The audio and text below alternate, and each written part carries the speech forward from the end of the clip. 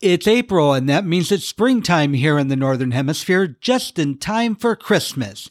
If you're wondering what the hell I'm talking about, hang on, and after Justine's book recommendation, it will make sense. It's time to put on your sleuthing cap, feel nail-biting dread, and face heart-racing fear. This is Queer Writers of Crime, where you'll get book recommendations and hear interviews with LGBTQ authors of mystery, suspense, and thriller novels. Here's your host, Brad Shreve. Hi, this is Brad, and welcome to Queer Writers of Crime, and this is our weekly book recommendation episode, and I'm thrilled this week it is Justine's turn to tell us what book she's read and tell us all about it. What do you have, Justine? Well, I got Christmas in the Springtime. This is a book called 12 Days of Murder by Jason Wrench, and I think people are going, why are you just getting to your Christmas to be read list now? However, this is the first in a series. The second book has been released on February 22nd, so it's brand new, but you need to have read this one before you start that one, because this one has got the characters meeting and, getting together by the end, and in the next one, they're a couple. So you really do need to read this book first. And I gotta say, Die Hard, which is probably the greatest Christmas movie of all time, can be watched anytime throughout the year. So why not this book the same? Well, It's a Wonderful Life was originally released in the summer. Oh, really? It did very poorly when it was released in the summer. And I kept looking at it going, Frank Capra, why the hell did you think it was not a Christmas movie? How is this possible that it's not a Christmas movie? Well, the critics thought it was too schmaltzy, which is exactly why people love it, though. Yes, but you don't need schmaltzy at Christmas time, not schmaltzy at the summer. No, that is true. That is true. It was at the end of the war, so things might have been kind of crazy going then. Yeah. So, where am I? Back to the 12 Days of Murder. I like this book as... one of my pet peeves is people don't know when the 12 Days of Christmas is. Christmas is the first day of the 12 Days of Christmas, and it goes through Epiphany on January 6th. And most people, less so now, but most people thought that Christmas was the 12th day of Christmas, and this book makes a little bit of that mistake because the murders are one a day for the 12 days before Christmas. One of the things I particularly like in this world are unique murders and bodies found in famous places. Kind of like the body on the Hollywood sign. Do you know any books like that? I've heard of one. I heard it's okay.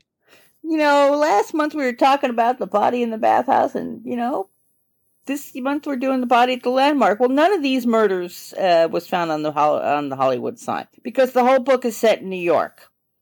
However, the first crime scene is at FAO Schwartz, which is a huge place for Christmas and toys. And they have this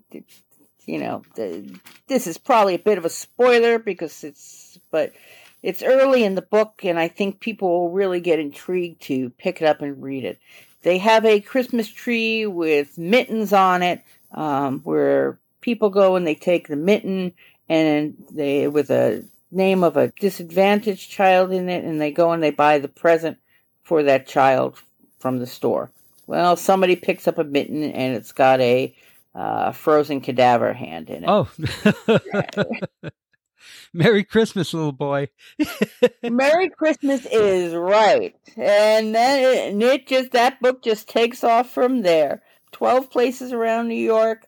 In the middle, it's, he kind of skips through a bunch of the crimes, tells you, we found a body part here and a body part there. So don't think you're sitting through the details of 12 murders, which it would move a little slowly, I think. The book is very, very well paced.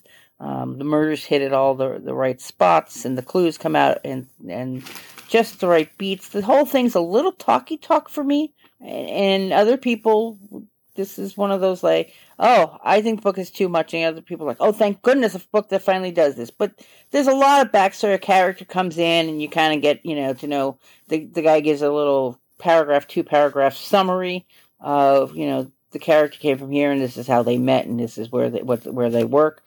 I think a lot of people believe that, or do not believe that, but like that. That gets a little talky talk for me. still, that is probably the only flaw in what is otherwise a absolutely wonderful book. And I would not put a book down for that. Certainly I put this book down for that. And Jason Wrench is a professor at SUNY New Paltz, and he wrote this book back in 2010 and then picked it up when the pandemic started, polished it off. Pride Publishing published it, and now he's got a second book on the way. So things are really, wonderful. Just burst out of nowhere, and the pandemic obviously did him good. Yeah, different writers reacted different ways during the pandemic. Yep. And I got to admit, until recently, I thought Christmas Day was the 12th day of Christmas. I am one of those. Yes. I am curious, because I think FAO Schwartz is bankrupt now. When does this take place? Well, it was written in 2010. Okay, they were still around. They may even have their flagship store still there. Or they had overexpanded. They had an FAO Schwartz, store in every mall in America, it seemed. Yeah. And so the company went under. And I thought somebody had bought them. Well, now we're going to have to Google. We're going to be one of those podcasts that... While you Google, I'll let people know. If you ever watched the movie Big with Tom Hanks and I can't remember the other gentleman's name, dancing on the piano, that is FAO Schwartz.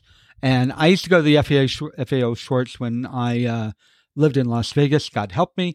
That was the one good thing about Las Vegas. I could spend days in that store. It was so much fun. Yeah, I lived in New York City, less than a mile away. So FAO Schwartz was someplace we went often, not to buy, obviously. But now they've got a website. They have things available for sale online. So I don't know. Do they? I think they may not have a physical store. I don't know what's in that spot. I'm sure every listener who's in New York or been to New York is going to write in and be as horrified that I don't know about this and you don't know about this as I am horrified about people not knowing what the 12 Days of Christmas is. Yes. Send us an email or go on to the website and you can leave a voicemail and let us know what the hell is the deal with FAO Schwartz. Yeah. Well, I will see you next month. Look forward to it. Sounds great. If you enjoy Queer Writers of Crime, let others know and leave a review on Apple Podcasts or iTunes. It's easy by clicking Love the Podcast in the show notes. If you prefer another app, you can click the same link to see if they offer them. Who knows? Brad may just read yours on the air.